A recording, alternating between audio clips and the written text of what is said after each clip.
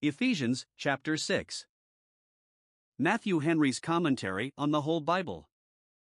An exposition, with practical observations, of the Epistle of St. Paul to the Ephesians. Chapter 6. In this chapter, 1. The Apostle proceeds in the exhortation to relative duties which he began in the former. Particularly, he insists on the duties of children and parents, and of servants and masters, verses 1 to 9. 2. He exhorts and directs Christians how to behave themselves in the spiritual warfare with the enemies of their souls, and to the exercise of several Christian graces, which he proposes to them as so many pieces of spiritual armor, to preserve and defend them in the conflict, verses 10 to 18.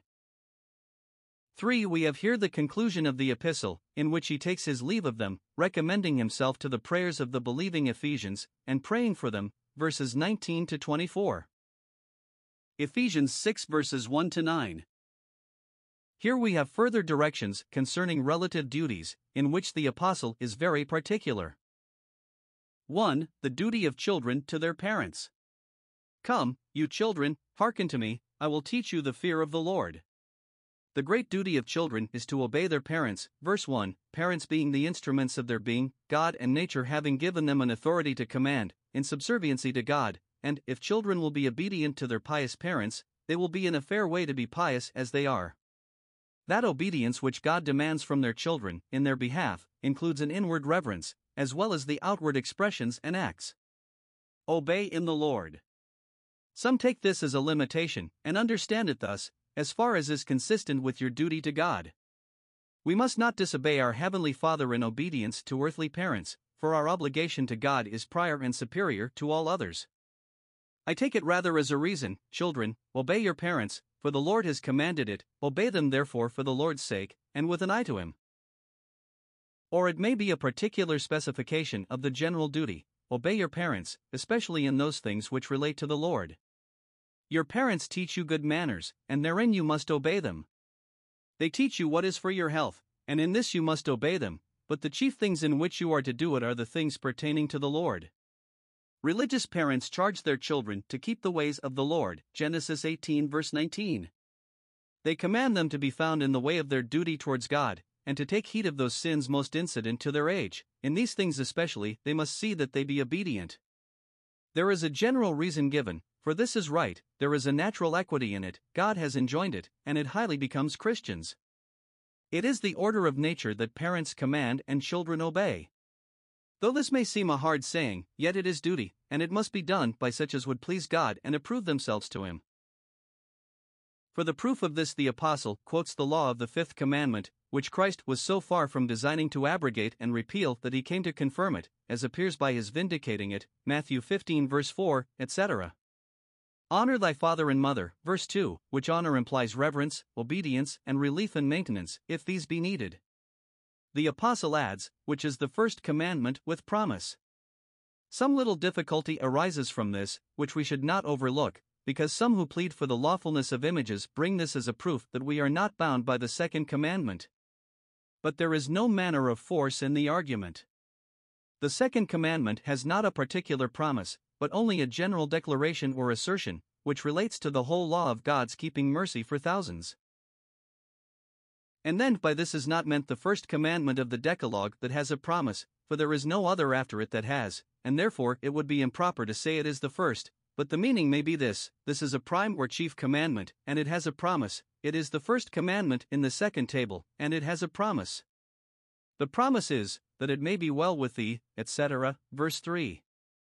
Observe, whereas the promise in the commandment has reference to the land of Canaan, the Apostle hereby shows that this and other promises which we have in the Old Testament relating to the land of Canaan are to be understood more generally. That you may not think that the Jews only, to whom God gave the land of Canaan, were bound by the fifth commandment, he here gives it a further sense, that it may be well with thee, etc. Outward prosperity and long life are blessings promised to those who keep this commandment. This is the way to have it well with us, and obedient children are often rewarded with outward prosperity.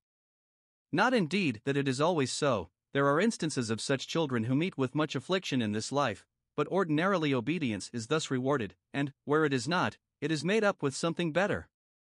Observe, 1. The gospel has its temporal promises, as well as spiritual ones. 2. Although the authority of God be sufficient to engage us in our duty, yet we are allowed to have respect to the promised reward, and 3. Though it contains some temporal advantage, even this may be considered as a motive and encouragement to our obedience. 2. The duty of parents, and you fathers, verse 4. Or, you parents. 1. Do not provoke your children to wrath.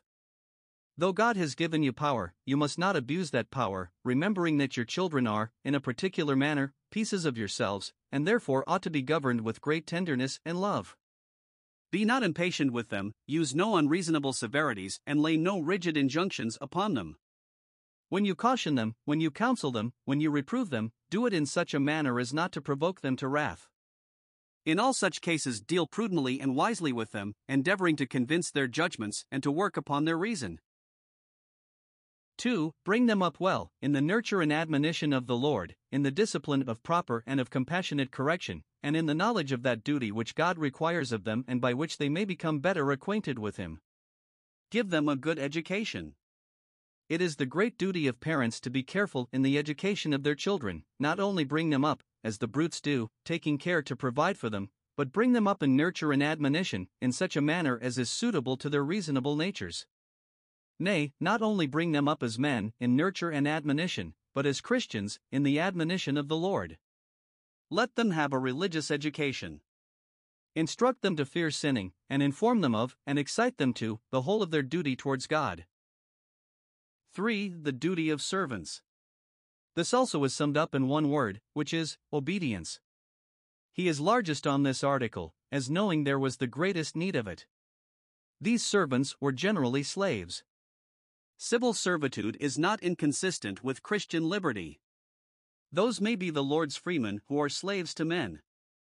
Your masters according to the flesh, verse 5, that is, who have the command of your bodies, but not of your souls and consciences. God alone has dominion over these. Now, with respect to servants, he exhorts 1. That they obey with fear and trembling. They are to reverence those who are over them, fearing to displease them, and trembling lest they should justly incur their anger and indignation. 2. That they be sincere in their obedience, in singleness of heart, not pretending obedience when they design disobedience, but serving them with faithfulness. 3. They should have an eye to Jesus Christ in all the service that they perform to their masters, verses 5 to 7, doing service as to the Lord, and not to men, that is, not to men only or principally. When servants, in the discharge of the duty of their places, have an eye to Christ, this puts an honor upon their obedience, and an acceptableness into it. Service done to their earthly masters, with an eye to Him, becomes acceptable service to Him also. To have an eye to Christ is to remember that He sees them and is ever present with them, and that His authority obliges them to a faithful and conscientious discharge of the duties of their station. For, they must not serve their masters with eye service, verse 6, that is, only when their master's eye is upon them, but they must be as conscientious in the discharge of their duty, when they are absent and out of the way, because then their master in heaven beholds them, and therefore they must not act as men pleasers as though they had no regard to the pleasing of God, and approving themselves to Him, if they can impose upon their masters. Observe, a steady regard to the Lord Jesus Christ will make men faithful and sincere in every station of life. 5. What they do they must do cheerfully, doing the will of God from the heart, serving their masters as God wills they should, not grudgingly, nor by constraint, but from a principle of love to them and their concerns. This is doing it with good will, verse 7, which will make their service easy to themselves, pleasing to their masters, and acceptable to the Lord Christ. There should be goodwill to their masters, goodwill to the families they are in, and especially a readiness to do their duty to God. Observe, service, performed with conscience, and from a regard to God, though it be to unrighteous masters, will be accounted by Christ as service done to Himself. 6. Let faithful servants trust God for their wages, while they do their duty in His fear, knowing that whatsoever good thing, verse 8, how poor and mean soever it may be, considered in itself, the same shall he receive of the Lord, that is, by a metonymy, the reward of the same. Though his master on earth should neglect or abuse him, instead of rewarding him, he shall certainly be rewarded by the Lord Christ, whether he be bond or free, whether he be a poor bondservant or a freeman or master. Christ regards not these differences of men at present, nor will He in the great and final judgment. You think a prince, or a magistrate, or a minister, that does his duty here, will be sure to receive his reward in heaven, but what capacity am I, a poor servant, in, of recommending myself to the favor of God? Why, God will as certainly reward thee for the meanest drudgery that is done from a sense of duty and with an eye to himself. And what can be said more proper either to engage or to encourage servants to their duty? For the duty of masters, and you masters, do the same things unto them, verse 9, that is, act after the same manner. Be just to them, as you expect they should be to you, show the like goodwill and concern for them, and be careful herein to approve yourselves to God. Observe, masters are under as strict obligations to discharge their duty to their servants as servants are to be obedient and dutiful to them. Forbearing threatening, anientes moderating threatening, and remitting the evils with which you threaten them. Remember that your servants are made of the same mold with yourselves, and therefore be not tyrannical and imperious over them, knowing that your master also is in heaven, some copies read, both your and their master. You have a master to obey who makes this your duty, and you and they are but fellow servants in respect of Christ. Thus the apostle concludes his exhortation to relative duties.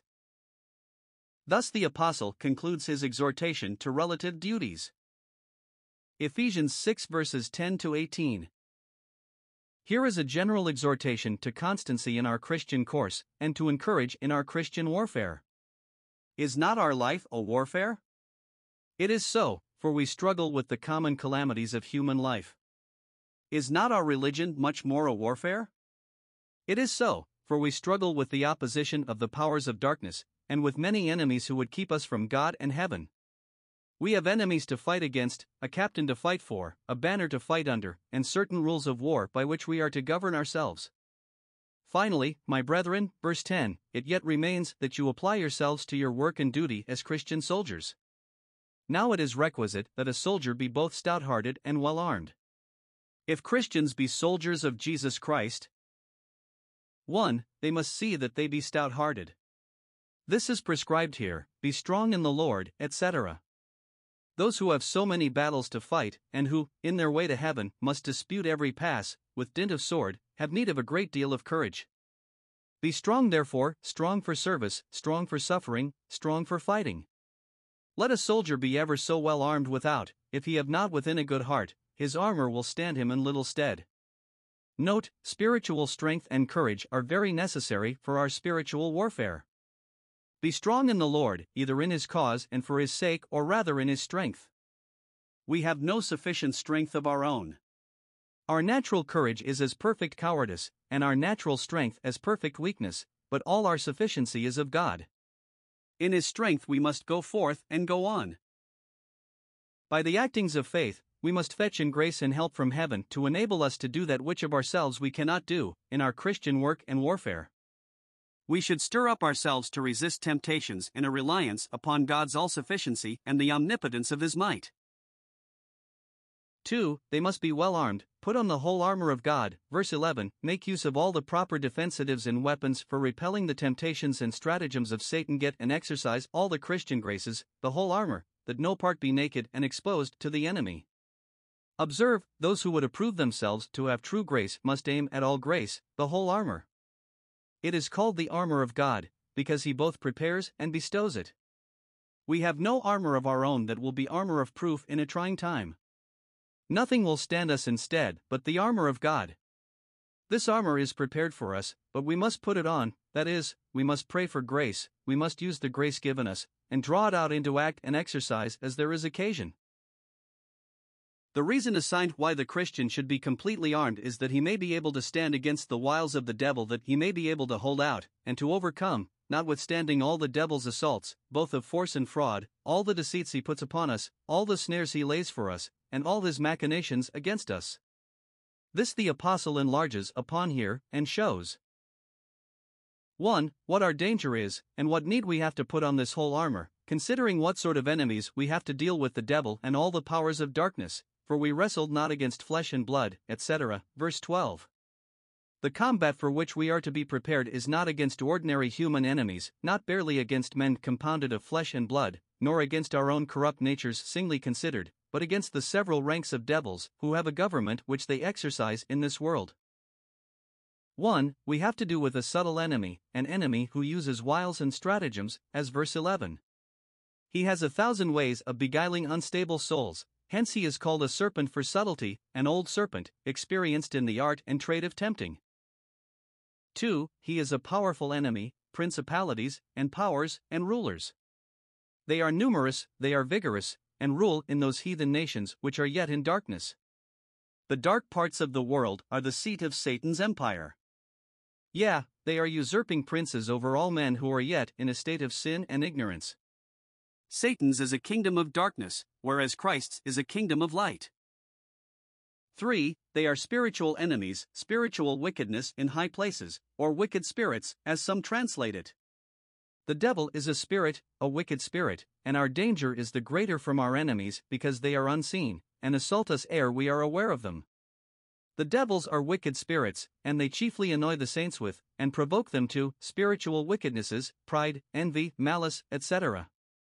These enemies are said to be in high places, or in heavenly places, so the word is, taking heaven, as one says, for the whole expansum, or spreading out of the air between the earth and the stars, the air being the place from which the devils assault us. Or the meaning may be, we wrestle about heavenly places or heavenly things, so some of the ancients interpret it. Our enemies strive to prevent our ascent to heaven, to deprive us of heavenly blessings, and to obstruct our communion with heaven. They assault us in the things that belong to our souls, and labor to deface the heavenly image in our hearts, and therefore we have need to be upon our guard against them. We have need of faith in our Christian warfare, because we have spiritual enemies to grapple with, as well as of faith in our Christian work, because we have spiritual strength to fetch in. Thus you see your danger. 2. What our duty is, to take and put on the whole armor of God, and then to stand our ground, and withstand our enemies. 1. We must withstand, verse 13. We must not yield to the devil's allurements and assaults, but oppose them. Satan is said to stand up against us, 1 Chronicles 21 verse 1. If he stand up against us, we must stand against him, set up, and keep up, an interest in opposition to the devil. Satan is the wicked one, and his kingdom is the kingdom of sin. To stand against Satan is to strive against sin. That you may be able to withstand in the evil day, in the day of temptation, or of any sore affliction. 2. We must stand our ground, and, having done all, to stand. We must resolve, by God's grace, not to yield to Satan. Resist him, and he will flee. If we distrust our cause, or our leader, or our armor, we give him advantage. Our present business is to withstand the assaults of the devil, and to stand it out, and then, having done all that is incumbent on the good soldiers of Jesus Christ, our warfare will be accomplished, and we shall be finally victorious. 3. We must stand armed, and this is here most enlarged upon. Here is a Christian in complete armor, and the armor is divine, armor of God, armor of light, Romans 13 verse 12. Armor of righteousness, 2 Corinthians 6 verse 7. The apostle specifies the particulars of this armor, both offensive and defensive. The military girdle or belt, the breastplate, the greaves or soldier's shoes, the shield, the helmet, and the sword. It is observable that, among them all, there is none for the back. If we turn our back upon the enemy, we lie exposed. 1. Truth or sincerity is our girdle, verse 14. It was prophesied of Christ, Isaiah 11 verse 5, that righteousness should be the girdle of his loins and faithfulness the girdle of his reins. That which Christ was girded with all Christians must be girded with.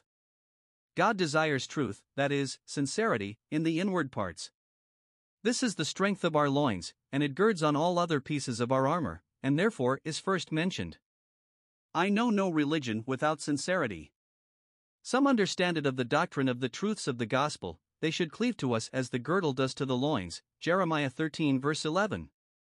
This will restrain from libertinism and licentiousness, as a girdle restrains and keeps in the body. This is the Christian soldier's belt, ungirded with this, he is unblessed. 2. Righteousness must be our breastplate. The breastplate secures the vitals, shelters the heart. The righteousness of Christ imputed to us is our breastplate against the arrows of divine wrath. The righteousness of Christ implanted in us is our breastplate to fortify the heart against the attacks which Satan makes against us. The apostle explains this in 1 Thessalonians 5 verse 8, putting on the breastplate of faith and love. Faith and love include all Christian graces, for by faith we are united to Christ and by love to our brethren. These will infer a diligent observance of our duty to God, and a righteous deportment towards men, in all the offices of justice, truth, and charity. 3. Resolution must be as the greaves to our legs, and their feet shod with the preparation of the gospel of peace. Verse 15. Shoes, or greaves of brass, or the like, were formerly part of the military armor. 1 Samuel 17 verse 6. The use of them was to defend the feet against the gall traps and sharp sticks, which were wont to be laid privily in the way, to obstruct the marching of the enemy, those who fell upon them being unfit to march. The preparation of the gospel of peace signifies a prepared and resolved frame of heart, to adhere to the gospel and abide by it, which will enable us to walk with a steady pace in the way of religion, notwithstanding the difficulties and dangers that may be in it. It is styled the gospel of peace because it brings all sorts of peace, peace with God, with ourselves, and with one another. It may also be meant of that which prepares for the entertainment of the gospel, namely, repentance. With this our feet must be shod, for by living a life of repentance we are armed against temptations to sin, and the designs of our great enemy. Dr. Whitby thinks this may be the sense of the words, that you may be ready for the combat, be shod with the gospel of peace, endeavor after that peaceable and quiet mind which the gospel calls for. Be not easily provoked, nor prone to quarrel, but show all gentleness and all longsuffering to all men, and this will certainly preserve you from many great temptations and persecutions, as did those shoes of brass the soldiers from those gall traps, etc. 4. Faith must be our shield, above all, or chiefly, taking the shield of faith. Verse 16. This is more necessary than any of them. Faith is all in all to us in an hour of temptation. The breastplate secures the vitals, but with the shield we turn every way. This is the victory over the world, even our faith. We are to be fully persuaded of the truth of all God's promises and threatenings, such a faith being of great use against temptations. Consider faith as it is the evidence of things not seen and the substance of things hoped for, and it will appear to be of admirable use for this purpose. Faith, as receiving Christ and the benefits of redemption, so deriving grace from Him, is like a shield, a sort of universal defense. Our enemy, the devil, is here called the wicked one. He is wicked himself, and he endeavors to make us wicked. His temptations are called darts, because of their swift and undiscerned flight, and the deep wounds that they give to the soul, fiery darts, by way of allusion to the poisonous darts which were wont to inflame the parts which were wounded with them, and therefore were so called, as the serpents with poisonous stings are called fiery serpents. Violent temptations, by which the soul is set on fire of hell, are the darts which Satan shoots at us.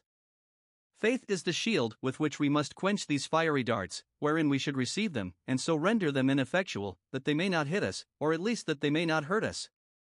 Observe, faith, acted upon the word of God and applying that, acted upon the grace of Christ and improving that, quenches the darts of temptation. 5. Salvation must be our helmet. Verse 17, that is, hope, which has salvation for its object. So 1 Thessalonians 5 verse 8. The helmet secures the head. A good hope of salvation, well founded and well built, will both purify the soul and keep it from being defiled by Satan, and it will comfort the soul and keep it from being troubled and tormented by Satan. He would tempt us to despair, but good hope keeps us trusting in God and rejoicing in Him. 6. The Word of God is the sword of the Spirit. The sword is a very necessary and useful part of a soldier's furniture. The Word of God is very necessary, and of great use to the Christian, in order to his maintaining the spiritual warfare and succeeding in it. It is called the sword of the Spirit, because it is of the Spirit's inditing, and He renders it efficacious and powerful, and sharper than a two-edged sword. Like Goliath's sword, none like that. With this we assault the assailants. Scripture arguments are the most powerful arguments to repel temptation with. Christ Himself resisted Satan's temptations with, "It is written," Matthew 4 verses 4 and 6, 7, 10. This, being hid in the heart, will preserve from sin, Psalm 119 verse 11, and will mortify and kill those lusts and corruptions that are latent there. 7. Prayer must buckle on all the other parts of our Christian armor, verse 18. We must join prayer with all these graces, for our defense against these spiritual enemies, imploring help and assistance of God, as the case requires, and we must pray always. Not as though we were to do nothing else but pray, for there are other duties of religion and of our respective stations in the world that are to be done in their place and season, but we should keep up constant times of prayer, and be constant to them. We must pray upon all occasions, and as often as our own and others' necessities call us to it. We must always keep up a disposition to prayer, and should intermix ejaculatory prayers with other duties and with common business. Though set and solemn prayer may sometimes be unseasonable, as when other duties are to be done, yet pious ejaculations can never be so. We must pray with all prayer and supplication, with all kinds of prayer, public, private, and secret, social and solitary, solemn and sudden, with all the parts of prayer, confession of sin, petition for mercy, and thanksgivings for favors received. We must pray in the Spirit, our spirits must be employed in the duty, and we must do it by the grace of God's good Spirit. We must watch thereunto, endeavoring to keep our hearts in a praying frame, and taking all occasions, and improving all opportunities, for the duty. We must watch to all the motions of our own hearts towards the duty. When God says, "Seek my face," our hearts must comply, Psalm 27 verse 8. This we must do with all perseverance. We must abide by the duty of prayer, whatever change there may be in our outward circumstances, and we must continue in it as long as we live in the world. We must persevere in a particular prayer, not cutting it short, when our hearts are disposed to enlarge, and there is time for it, and our occasions call for it. We must likewise persevere in particular requests, notwithstanding some present discouragements and repulses. And we must pray with supplication, not for ourselves only, but for all saints, for we are members one of another. Observe, none are so much saints, and in so good a condition in this world, but they need our prayers, and they ought to have them. The Apostle passes hence to the conclusion of the epistle. Ephesians 6 verses 19 to 24. Here, 1. He desires their prayers for him, verse 19. Having mentioned supplication for all saints, he puts himself into the number. We must pray for all saints, and particularly for God's faithful ministers. Brethren, pray for us, that the word of the Lord may run and be glorified. Observe what it is he would have them pray for in his behalf: that utterance may be given unto me, that I may be enlarged from my present restraints, and so have liberty to propagate the faith of Christ, that I may have ability to express myself in a suitable and becoming manner, and that I may open my mouth boldly, that is, that I may deliver the whole counsel of God, without any base fear, shame, or partiality. To make known the mystery of the gospel, some understand it of that part of the gospel which concerns the calling of the Gentiles, which had hitherto, as a mystery, been concealed. But the whole gospel was a mystery, till made known by divine revelation, and it is the work of Christ's ministers to publish it. Observe, Paul had a great command of language. They called him Mercury, because he was the chief speaker, Acts 14 verse 12, and yet he would have his friends ask of God the gift of utterance for him. He was a man of great courage, and often signalized himself for it, yet he would have them pray that God would give him boldness. He knew as well what to say as any man, yet he desires them to pray for him, that he may speak as he ought to speak. The argument with which he enforces his request is that for the sake of the gospel he was an ambassador in bonds, verse 20. He was persecuted and imprisoned for preaching the gospel, though, notwithstanding, he continued in the embassy committed to him by Christ, and persisted in preaching it. Observe. 1. It is no new thing for Christ's ministers to be in bonds. 2. It is a hard thing for them to speak boldly when that is their case. 3. The best and most eminent ministers have need of, and may receive advantage by, the prayers of good Christians, and therefore should earnestly desire them. Having thus desired their prayers. 2. He recommends Tychicus unto them, verses 21 and 22. He sent him with this epistle, that he might acquaint them with what other churches were informed of, namely, how he did, and what he did, how he was used by the Romans in his bonds, and how he behaved himself in his present circumstances. It is desirable to good ministers both that their Christian friends should know their state and that they should be acquainted with the condition of their friends, for by this means they may the better help each other in their prayers, and that he might comfort their hearts, by giving such an account of his sufferings, of the cause of them, and of the temper of his mind and his behavior under them, as might prevent their fainting at his tribulations and even minister matter of joy and thanksgiving unto them. He tells them that Tychicus was a beloved brother and faithful minister in the Lord. He was a sincere Christian, and so a brother in Christ. He was a faithful minister in the work of Christ, and he was very dear to Paul, which makes Paul's love to these Christian Ephesians the more observable, in that he should now part with so good and dear a friend for their sakes, when his company and conversation must have been peculiarly delightful and serviceable to himself. But the faithful servants of Jesus Christ are wont to prefer the public good to their own private or personal interests. 3. He concludes with his good wishes and prayers for them, and not for them only, but for all the brethren, verses 23 and 24. His usual benediction was, grace and peace. Here it is, peace be to the brethren, and love with faith. By peace we are to understand all manner of peace with God, peace with conscience, peace among themselves, and all outward prosperity is included in the word, as if he had said, I wish the continuance and increase of all happiness to you. And love with faith. This in part explains what he means in the following verse by grace, not only grace in the fountain, or the love and favor of God, but grace in the streams, the grace of the Spirit flowing from that divine principle, faith and love including all the rest. It is the continuance and increase of these that he desires for them, in whom they were already begun. It follows, from God the Father, etc. All grace and blessings are derived to the saints from God, through the merit and intercession of Jesus Christ our Lord. The closing benediction is more extensive than the former, for in this he prays for all true believers at Ephesus, and everywhere else. It is the undoubted character of all the saints that they love our Lord Jesus Christ. Our love to Christ is not acceptable, unless it be in sincerity. Indeed, there is no such thing as love to Christ, whatever men may pretend, where there is not sincerity. The words may be read, grace be with all those who love our Lord Jesus Christ in incorruption, who continue constant in their love to him, so as not to be corrupted out of it by any baits or seductions whatsoever, and whose love to him is uncorrupted by any opposite lust, or the love of anything displeasing to him. Grace, that is, the favor of God, and all good, spiritual and temporal, that is, the product of it, are and shall be with all those who thus love our Lord Jesus Christ. And it is, or ought to be, the desire and prayer of every lover of Christ that it may be so with all his fellow Christians. Amen, so be it.